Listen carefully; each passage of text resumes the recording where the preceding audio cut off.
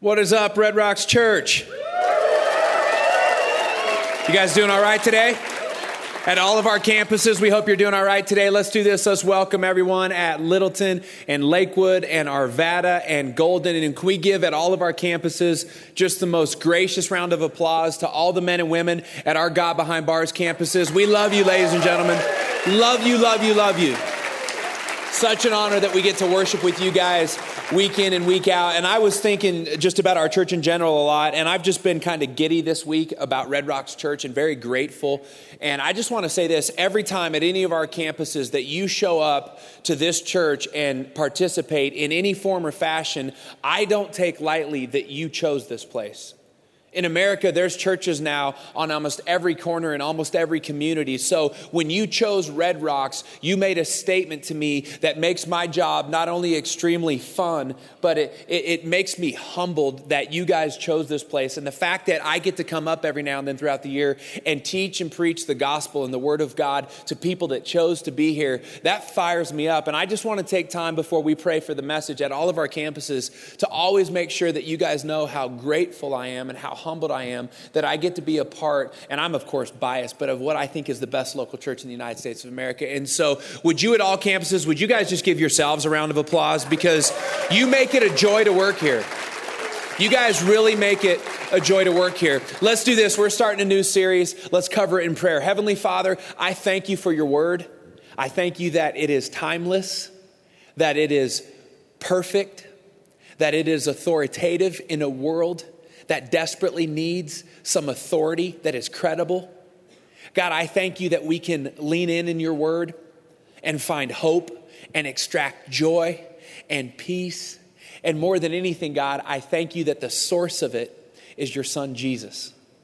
And this is who we're here to celebrate yet again this weekend. And so, Jesus, I just pray at all of our campuses this whole weekend that you would be so honored, that you would sit enthroned so pleased with your people because of our hearts and our desire to worship you in spirit and truth. Holy Spirit, now we ask that you would do what only you can do, which is work. Holy Spirit, convict. Holy Spirit, counsel. Holy Spirit, comfort. Holy Spirit, guide us into all the truth we need to walk out of these doors in freedom. And it's in your name we pray, Jesus. Amen. In 1986, I was in the 6th grade.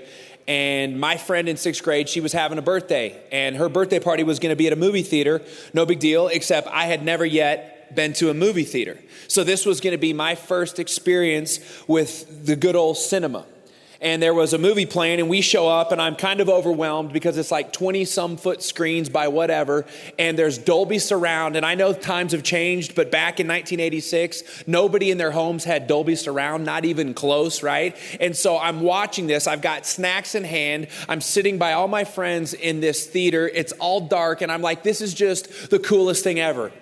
And not only that, but one of my top 5 movies of all time was this movie.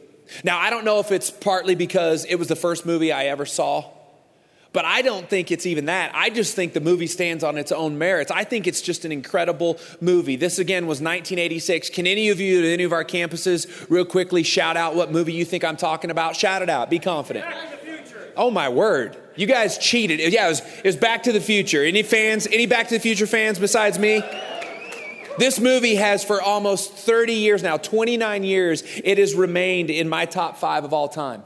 And what was fun about Back to the Future this particular year was a couple months ago, there was a little bit of a revival, right? Because in Back to the Future 2, which was made in 1989, they had this scene where Doc and Marty go into the future.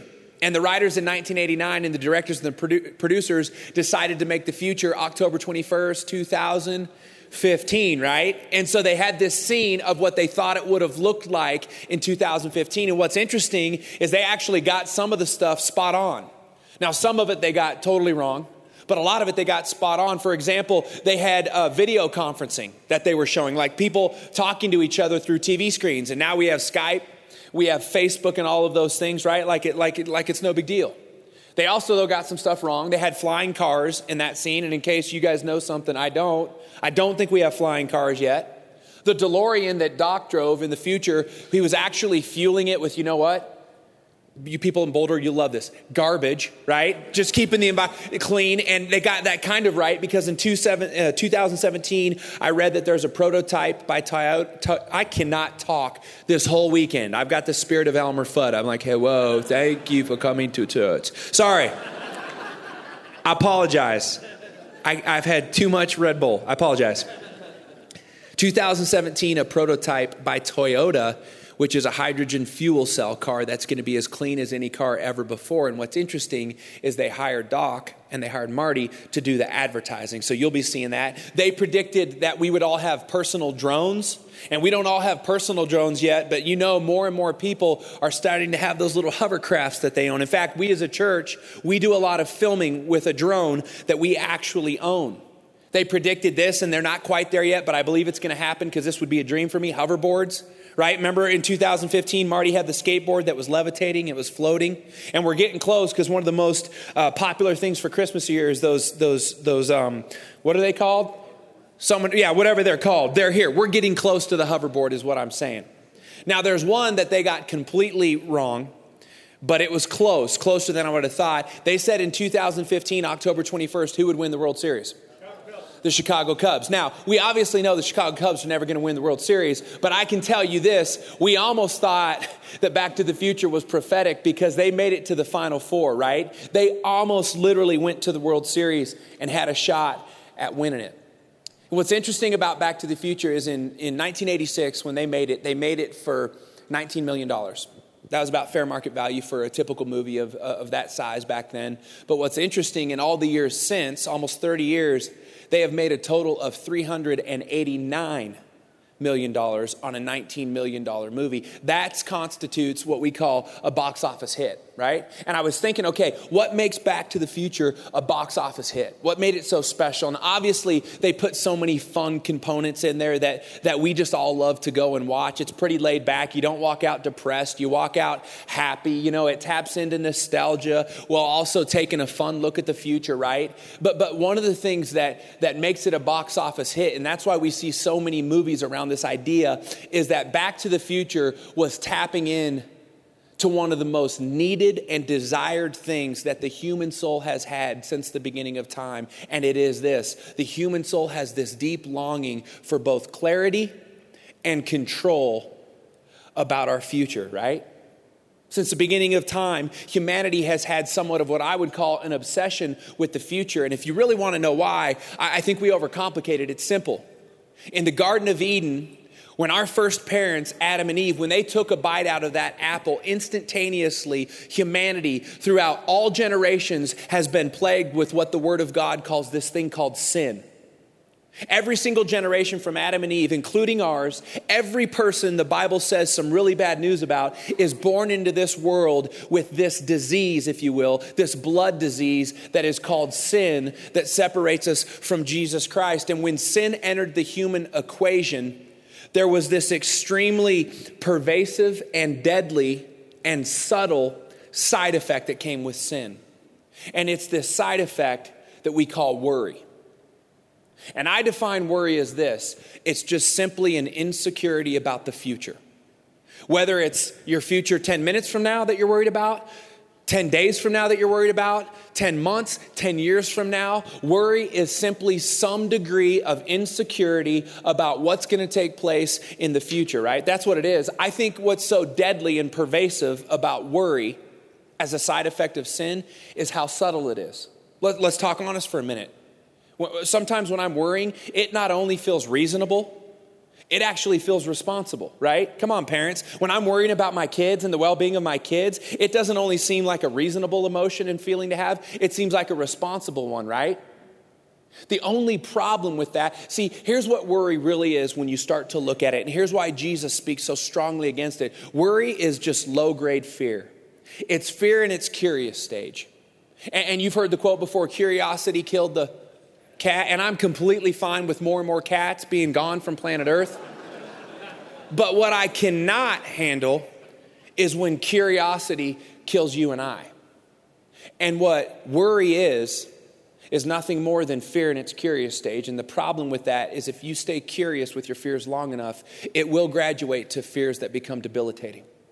And that's when the enemy of your soul has you.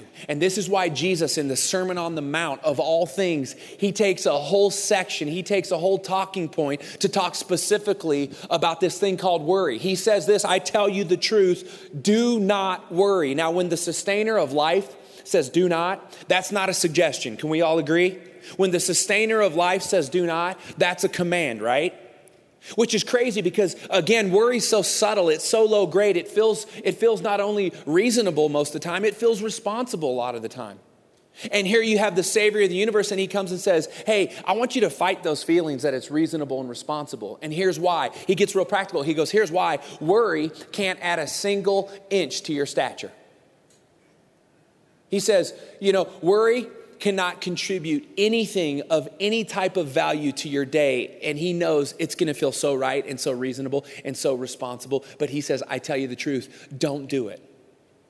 Don't do it because you're wasting heart space and you're wasting energy because it's going to return to you nothing of kingdom value. Right now in our country, the psychic industry alone is a $2 billion a year industry, and they project it to grow by 2.5% for at least the next 5 years. It's not going away. Think about that. Literally, one human is paying another broken, flawed human who they hope has some type of, supernatural gift to tap into the future and tell you things about you that you really want to know. And why is that? It's because we worry and we don't like worry. And so what we want to do is know enough about the future that we can put some control around it, right? Since the Garden of Eden, this is what sin has created, a desire for us to have enough clarity about the future that we can put some control around it. That's the plight of humankind. And so we even go to people in business and pay them money to say things like, hey, that husband, he's right around the corner. You're like, how much do I owe you? Thank you very much, right, ladies? And you walk out, and that's what you wanted to know because it's a deep desire of your heart. And he hasn't came around lately, and you're wondering if it's going to happen. It's insecurity about your future. Or you let one of them start reading the lines on your palms and telling you that career right now, and you're in the midst of being unemployed, it's right around the corner, and it's going to pay more than you ever thought. Oh, well, thank you very much. How much do I owe you? Thanks for reading that line on my palm. Or they'll put out some of these things they call tarot cards, and then they tell you that your kids are not only going to be okay in this dark situation they're in, but they're actually going to be like awesome someday at something. And you go, well, thank you for reading that card with that tiger and that lynx and that thing on it. That makes all the sense. Appreciate that. How much do I owe you? They'll tell you that sickness isn't going to end in death, which is what you're really worried about, that spouse that's gotten sick. And they're like, no, it's not going to, it's going to end great. Well, thank you very much, right? And this one's huge. They'll tap into the other side of the grave because one of the deepest, most difficult human feelings to experience is grief and mourning, right? And a lot of times we just want some rest from that, and we want some relief from that. And so we'll go and pay people to tap into that other world and be like, was your father's name Bear or Larry? And Terry. It was Terry. Okay, yeah, I knew it was Terry. Okay, did he own a blue shirt once? Yeah, because everyone does, right? Okay, Terry, I see in him now. He's got a blue shirt on. He wants you to know he loves you. And you're like, oh, my word, that's all I needed to hear. Thank you so much. I'm like, I could have told you that your parents love you from the other side of the grave. They're your parents, right? But we pay money for that, and we believe in it because from the beginning of time, we have craved some security and clarity and control around our future. Right? That's how we try and fight off worry. And I'm going to suggest throughout this whole day today that there's a greater solution that's more sustainable and that costs you nothing but costs someone everything. I was reading an article from an American rabbi, and he said this. He said, since time immemorial, humans have longed to learn that which the future holds for them. Thus, in ancient civilization, and even today with fortune telling as a true profession, humankind continues to be curious about its future, both out of sheer curiosity as well as a desire to prepare for it. The problem, though, with some of these methods that I've just mentioned is the future is reserved for the creator of the future and for him alone.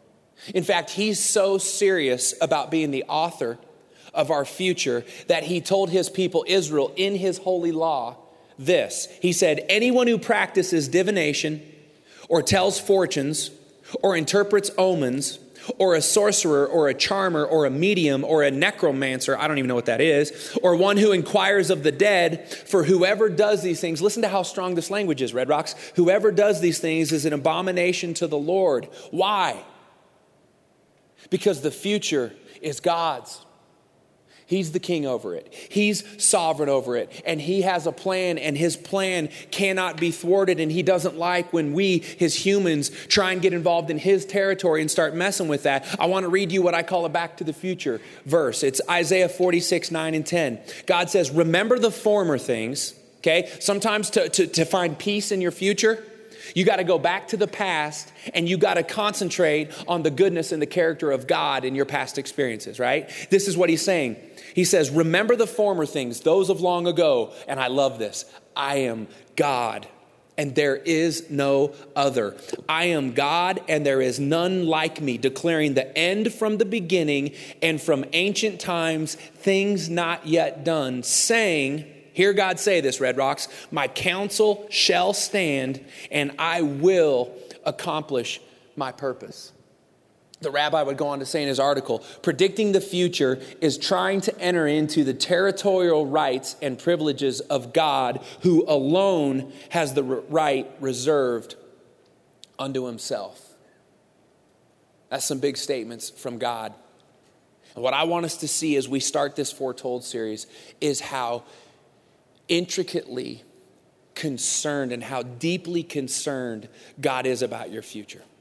If we could just know that, right? If we could just walk out of our respected campus with a little more confidence and trust that the King of the universe, the one that holds it all in his palm of his hands, if he just really had my future in the palm of his hands, then I could throw this thing called worry out the door. And so here's what I want to do to start this series off. I want to look at Matthew chapter 1 and Matthew chapter 2. Because in those chapters, Matthew gives 6 prophecies about the birth of Jesus Christ. Now, I'm going to do something that's a little dangerous for me because I don't normally preach in this fashion or this style. But instead of really preaching for a few minutes, I'm going to pretend that I'm a defense lawyer. And I'm defending the claims of Jesus as the Messiah. And the plaintiffs and the one who are bringing the case, they're calling it a hoax. And so if you guys would do me a favor at all campuses, if you guys would pretend as we read Matthew 1 and 2, if you guys would act as an unbiased jury, as unbiased as you can. You're not trying to prove the deity of Jesus.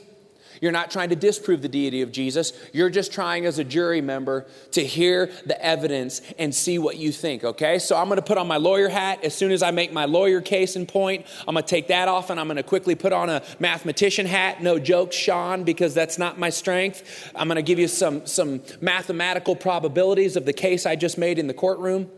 And then all of that information, more than we normally take, all that information we take in, I promise you, is going to be to drive home a point that should matter to all of us about dealing with worry, especially during this season of Christmas. So I start with Matthew chapter 1. Now, you journalism majors, you should know this, but Matthew does a really dangerous thing in Matthew chapter 1, because what you're taught in journalism 101 is if you're going to write an article, that first paragraph better be awesome, right? You better catch people or they're just going to quit reading. Or if you're writing something bigger, if you're writing a book, that first chapter, it better grip people, right? Or they're going to put the book down, right? You know what Matthew starts out his book with? A genealogy. So-and-so begat so-and-so and begat so-and-so. Now, in our English and in our American context, that's not that gripping. But genealogies in the Jewish context, especially first century, was extremely gripping because it told you everything about the person that you happen to be writing about. Matthew is writing to a Jewish audience about this person, Jesus, and right out of the gates, Matthew chapter 1, he's going to call him Messiah, capital M, which means, okay, it's on. But here's the reason, jury, that Matthew chooses to use a genealogy right out of the gates is because in that genealogy, he's making a prophetic statement that Jesus is not only the Messiah, but I can prove it through the genealogy. And here's what he says. Let's read. This is the genealogy of Jesus, the Messiah, capital M, the son of David, and the son of Abraham. Now, when he says the son of Abraham and the son of David, those are two qualifications that have to happen for anybody to give any credence to the idea that Matthew's arguing in court. This is the Messiah. This isn't a hoax. This whole Christianity, this whole Jesus thing, this isn't a fraud. This isn't a big scheme that's taken place over thousands of years by different writers and people in different continents and places. This guy's real. This Jesus is real. But the first thing Matthew has to do in the court to the jury, to you guys, is he has to show you historically with evidence and documentation that this kid, Jesus, right, born in Bethlehem, was not only through the bloodline of Abraham, but also found a way to be intersected in his genealogy through David, right? And so that's why he starts with the genealogy. He says he will come through the son of David and the son of Abraham. Now I want to read to you real quick Genesis 22. Because this is one of the prophecies where we get told Jesus will come through the bloodline of Father Abraham, right? It says, I will surely bless you, Abraham, and make your descendants as numerous as the stars in the sky and the sand on the seashore. Your descendants will take possession of the cities of their enemies. And then here it is, ready? And through your seed or your offspring, your genealogy, your bloodline, right? Through your seed, here it is, all nations, not just the nation of Israel, that Abraham and Sarah were getting started, but all nations will be blessed because you obeyed me. Now, when it says all nations, this is talking about not just Jews, but Gentiles like you and I as well, correct? And we know that the one true Messiah that came claiming to not only be the Messiah for the Jews, but also for the Gentiles is who? Jesus. And so Jesus has to come through the line of Abraham, but then it goes on to say this, and he gets into the boring stuff, but it's not really that boring when you think of the implications. He goes, Abraham was the father of Isaac, Isaac the father of Jacob, Jacob the father of Judah and his brothers, Judah the father of Perez and Zerah, whose mother was Tamar, Perez the father of Hezron, Hezron the father of Ram, awesome name, Ram the father of Amminadab, Amminadab the father of Nahshon, Nahshon the father of Salmon, awesome, can't wait to eat dinner, Salmon the father of Boaz, whose mother was Rahab, Boaz the father of Obed, whose mother was Ruth, and here's where he puts into evidence for the court, for you the jury, Obed the father of Jesse, and we know whose father Jesse was. Jesse the father of King David. And then he goes on, and we won't read it for the court's sake and for time's sake, but he goes on to give all of the rest of the genealogies from Abraham to David, all the way up to when Jesus was born into the house of Joseph, who came from the line of David. That's what you'll read in the rest of Matthew. And the reason Matthew, if he was in court, and I'm the defense lawyer, the reason we would submit this on behalf of Matthew is to simply say this. Now listen, jury, I know you're not going to believe that Jesus was the Messiah simply because he came from Abraham and David's bloodline. Because if you're an unbiased, analytical jury, here's what you say. Well, yeah, and it took a couple thousand years to finally find the kid that matches that genealogical profile. So why would we believe that? There's so many. Of course, over time, you're eventually going to find somebody through a bloodline if you look hard enough. And if you really want to create a hoax, eventually you're going to find a kid who matches that. You finally found one in the Jerusalem area, this young little kid named Jesus. And so Matthew knows, hey, this is building, but it's not enough to win a court case. And so what Matthew does next is awesome. He continues to write about Joseph and Mary giving birth to a kid that they claim was a birth by a virgin, right? Let's read about it. In fact, what we're about to pick up and read, Joseph was told by Mary that they were having a baby, but it was a virgin birth. And Joseph said, I'm going to divorce you, right? Because no one's ever had a virgin birth before. And all of a sudden, an angel of the Lord, because as we read in Isaiah 46, God's plan will always go forth and prevail. An angel comes and talks to Joseph, and here's what he says. Joseph, son of David, do not be afraid to take Mary home as your wife, because what is conceived in her is from the Holy Spirit. She will give birth to a son, and you are to give him the name Jesus, because he will save his people from their sins. Now, all this took place, Matthew writes, and for the court's sake, the jury's sake, all this takes place to fulfill what the Lord said through the prophet. And now Matthew quotes Isaiah chapter 7, verse 14, verbatim. The virgin will conceive and give birth to a son, and they will call him Emmanuel, which means God with us. Now, this is interesting. A couple things have to happen if Matthew's going to prove to this jury that Jesus is, in fact, the Messiah, capital M. Number one, we've already discussed it. He's got to come through the bloodline, Abraham and David. But that's problematic on its own merits, right? Number two, and this is way bigger, got to be born of a virgin. But if you're sitting there and you're an honest, unbiased jury and you're analytical, you're going, okay, now here's the deal. Anyone can have a kid and claim it was virgin birth, right? Anyone can do that. And so what I would do if I'm Matthew is what he does. I wouldn't just stop there with no more evidence. I would keep building, but I would stop there and make a point with the jury for a minute. I would say, you at least need to consider the age of these kids when they claim to have a virgin birth and it was the Messiah. You need to at least consider, in retrospect, as a jury, what they were going to go through when they signed up to be a part of what the plaintiffs think are a hoax. You guys tracking with me? Like they're going to be completely excommunicated from their society. They're going to have the scarlet letter, right? Nobody's going to believe the virgin birth thing, and don't get arrogant now in 2015. None of us would have believed it either. At one point, Mary's under so much scrutiny from the people that she has to go out of town and she has to move in with Aunt Elizabeth for a while. At one point, because of having this virgin birth, they were actually going to have to move for 1.5 to possibly 2 years to Egypt. That's where their enemies live. It's bad when you got to go live in your enemy's land to be more safe than the land you live in, right? And if I was Matthew, I would stop and say, do you understand how much money did these teenagers have to get paid by whoever's behind this hoax to make this kid the Messiah? How much money did they have to pay them? And what kind of manipulation did they have to do with these kids, these teenagers, Mary and Joseph, to convince them that all of this was worth all of the mess and madness? Because now in retrospect, another thing I would tell the court is ultimately Mary, because of him being the Messiah, was going to have to be willing as a mother to watch her son be nailed to a cross. Is there enough money, Mom, in the world to sign up for that type of hoax? I at least want you to think about that, court. That's what I would say. But I'd also go, I know that's still not enough, because anyone can get lucky and have a kid who comes through the right bloodline and then claims that it was a virgin birth. And so what Matthew does is says, I'd like to submit some more evidence to the court. And now we read Matthew 2:6. And what Matthew is doing in Matthew 2:6 is a direct prophecy from the prophet Micah. He's quoting Micah chapter 5, verse 2. This is about 650 years before Jesus would even be born.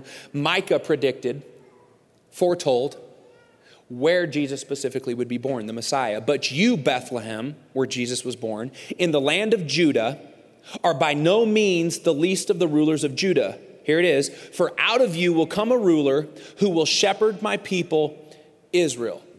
Now, here's where I think the jury, if they weren't interested before, starts to sit up a little bit in their chairs and go, okay, this is a lot of coincidences now. 650 years before this kid they're claiming is the Messiah is born, this prophet to the nations of Israel in the ancient Torah says it's going to be out of Bethlehem. And everyone knew this. You didn't have to be a scholar. Every average synagogue attender knew that the Messiah at some day would come from King David's town, Bethlehem. Now, what I would say to the court is, here's what's interesting. Do you know how Jesus was born in Bethlehem? A Gentile Roman ruler, for whatever reason, felt the need to have a census. So now all of a sudden, Joseph, who's in the bloodline of David, as we just read, has to go back to his homeland for the census. He has to go there and say, I'm David, I'm part of David, or I'm Joseph, I'm part of David's bloodline, and I'm in Bethlehem to say, I'm a human. Count me. Count my wife. Count my son. And I would look at the court and go, now I understand that Mary and Joseph and whoever's behind this hoax about Jesus being the Messiah would have known to go to Bethlehem about 8 months into the pregnancy, right? So that they could say, oh, we were also born in Bethlehem. But what's interesting to me, and who I would call to sit on the stand for a few minutes and question them, is that Gentile ruler who wasted a whole bunch of time and didn't need anybody's money trying to help in this hoax to get Jesus to Bethlehem by creating a census to make it plausible. Now the jury's got to be thinking, all right, there's a lot of components that are coming together for this kid to just be yet another person that they're claiming, like they always did, is the Messiah. And I think Matthew's at this point probably thinking, I think the jury might start to sway, so I'm going to really pour it on now. And he says, I'm not done submitting evidence. I'd like to submit some more, Your Honor. And then he submits Matthew chapter 2, verses 14 and 15. And I'll tell you in a second after I read it why this is so important. So Joseph got up. He just had another conversation with an angel, took Jesus, the child, and his mother during the night and left for Egypt, where he stayed until the death of Herod, And so was fulfilled what the Lord had said through the prophet. Now he's talking about a completely different prophet, Hosea, from another time frame. And he quotes Hosea 11:1. Out of Egypt, I called my son, capital S. Matthew's saying, not only did we know this kid would come from Abraham and David's bloodline, we also knew that this kid would be born in Bethlehem. That also happened. Now, here's where it gets really interesting. We also knew that, we didn't know specifics, but we knew from the prophet Hosea hundreds of years ago that this Messiah would spend time in Egypt and he would be called out of Egypt. So why does Jesus go to Egypt? That's what I would want to talk to the court. They're still thinking, this is a hoax. This is just, you guys have planned this. You've made this happen. I'd say, well, okay, you got to understand the reason Jesus went to Egypt was to avoid a genocide that he caused. Some wise men came through town one day with really expensive gifts. These were dignitaries. In fact, I'm going to talk all about this Christmas Eve. You don't want to miss. Bring a friend. There's even a prophecy in Psalm 79 that talks about these men from the Far East coming to bring this ruler gifts. It's beautiful. We'll talk more about it. I wish I could build a stronger case, but you guys are like, please stop building a case and make your point. I'm getting there. This matters, though. This matters. The reason Jesus and Mary and Joseph went to Egypt was because as soon as Herod met those dignitaries and they told them that through some astronomical stuff, they believe that the Messiah is here, this Jewish Messiah, and they want to come and bring him gifts and honor him and worship him. Do you know what a narcissistic person like Herod is? He's the ruler of the known world. He's the Roman official that says, no, I'm the only one that gets gifts and gets worshiped. Herod acts cool in the moment and says, hey, cool, have a great trip. Hey, when you find out where that Jesus is, can you go ahead and tell me? And they're like, will do. And then as soon as Herod has them gone, he calls in the scribes and the Pharisees and says, hey, where do our prophets say that this kid Jesus, this Messiah is going to be born? And they say, Micah 5:2, we just read it, right?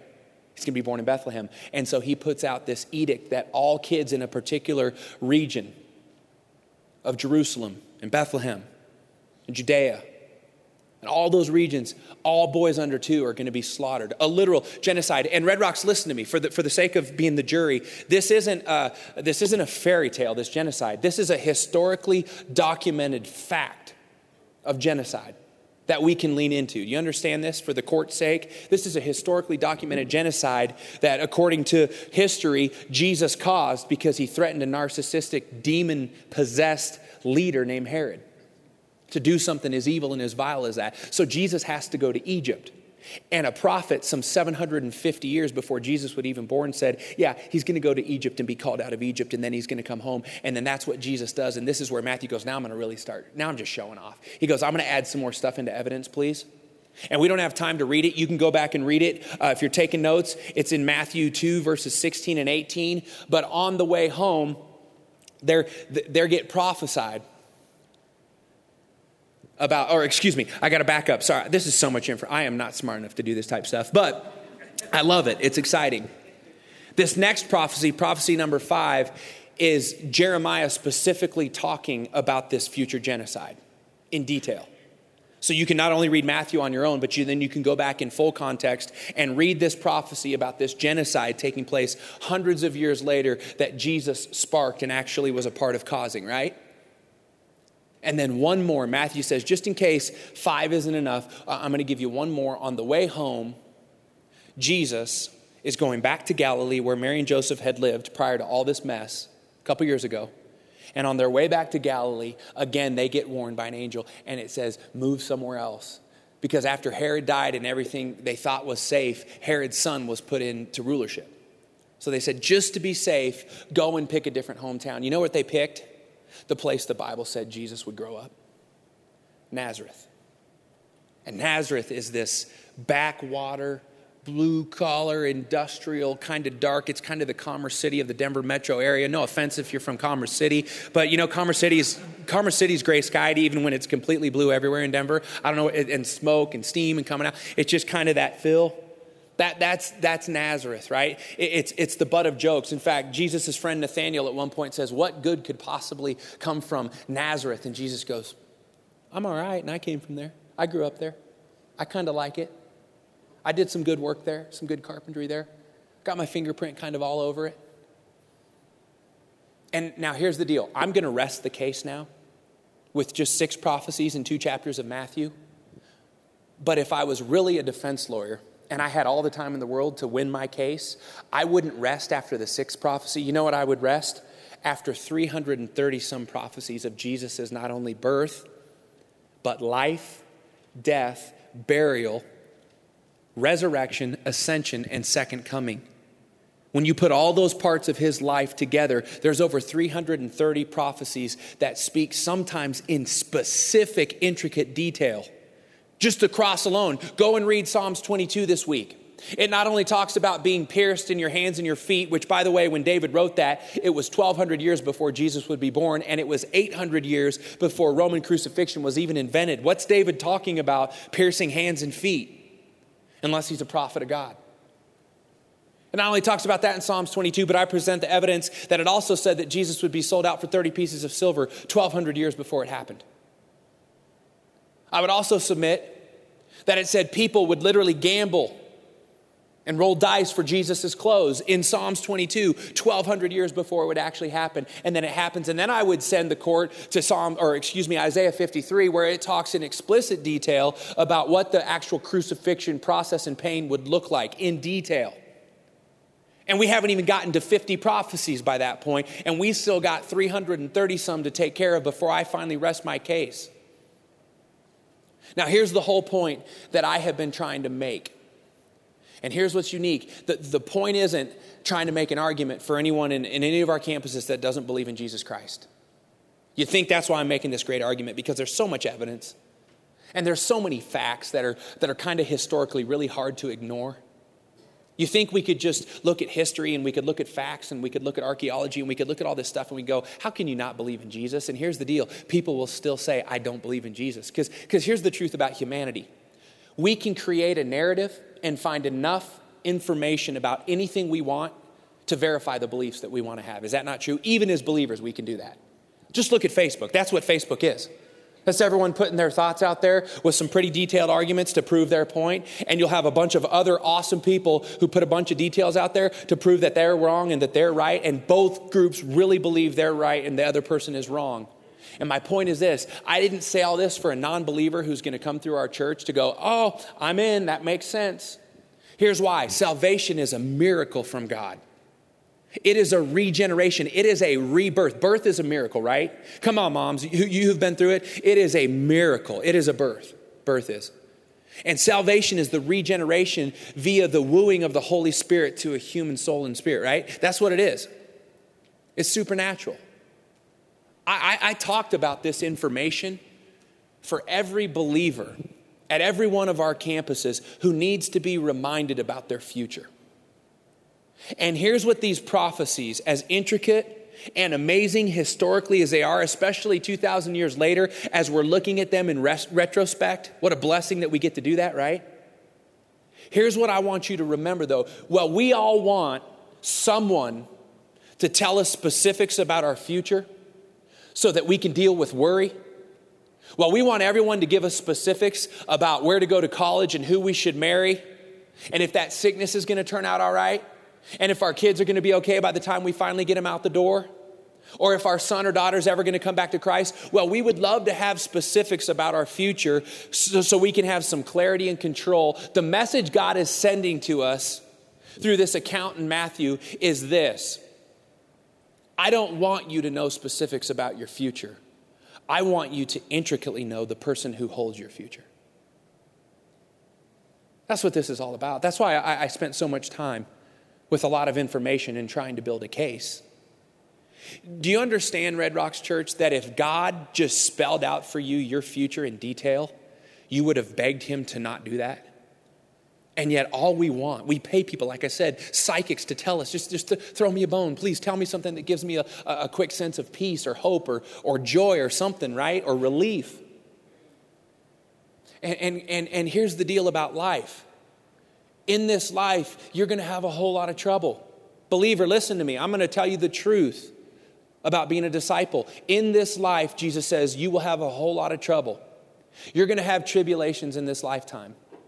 You are going to have some really profound setbacks that feel overwhelming. You are, as King David said, you're going to at times walk through the valley of the shadow of death. You're also at the same time, all of us are going to have some extremely blessed and amazing moments that you wouldn't trade for the world. Your life is going to be just this great roller coaster ride. If you're a disciple of Jesus, really if you're a human, it's going to be a roller coaster ride of really big highs and really big lows. And what God's doing in his infinite goodness is he's saying, I'm not going to tell you hardly anything in the Bible about the specifics of your future. Not 10 minutes from now or not 10 years from now, but what I'm going to tell you in great detail, like we just read, were the specifics about the one that can do something about whatever your future holds.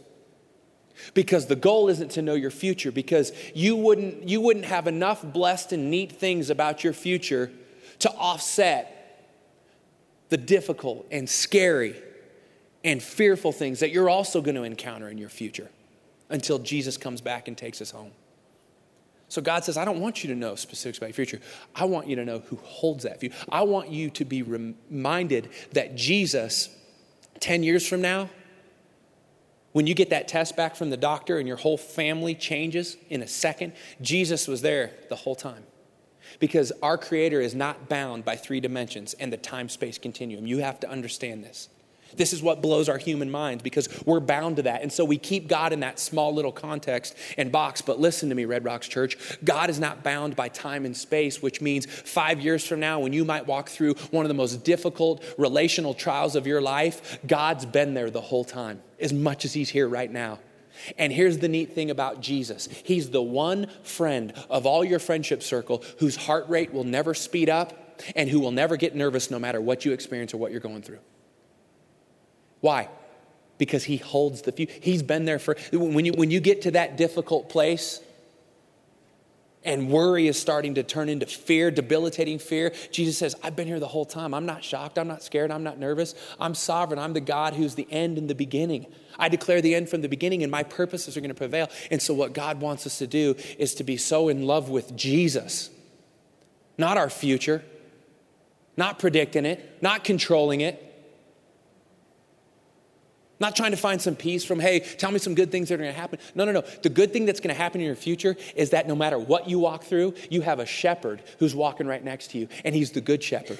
Even though you walk through the valley of the shadow of death, you don't have to fear anything or worry anything, because God's rod and his staff is good, and it will protect you.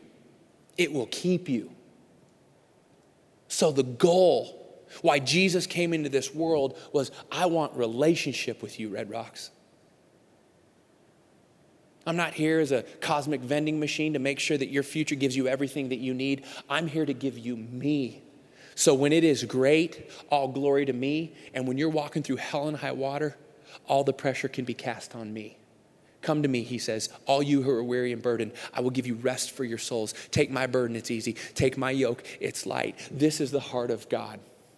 This is why, as we study prophecies for the next 3 weeks, the whole goal is this: rest, trust, hope, peace, joy. This is what Christmas is all about, right? Band, you guys can go ahead and come on up. At all campuses. This is what Christmas is all about. He sent someone into the world to understand what we go through, to suffer in our place, and then to simply say, listen, I can't give you much information about your future, because you think you want it, but you won't want it. But what I can tell you is intricate details about the person who's going to be not only with you right now, but he's already in your future. And he already has a plan and a purpose, and it's not to harm you. It's to give you a hope, and it's to give you a future. This is the good news of Jesus and the gospel. At all of our campuses, would you stand? I'm going to pray. We're going to worship. Heavenly Father, I thank you for your word. I thank you for the hope it brings. I thank you for the life it brings. And God, I pray this weekend at all of our campuses, who's ever hearing your word, this particular passage of scripture and this particular idea, God, I pray that through the generosity, God, of your Holy Spirit, that you would increase our degrees of trust this Christmas season. If there's ever a season where trust is attacked and where worry can be so pervasive, it's Christmas. And it should not be that way.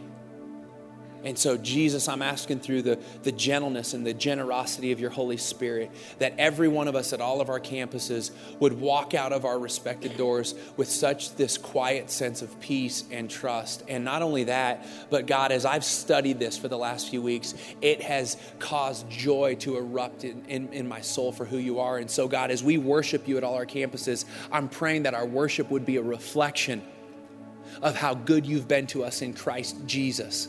God, all these things I ask and I pray. I prayed in the name of your son, Jesus. Amen. At all campuses, let's worship.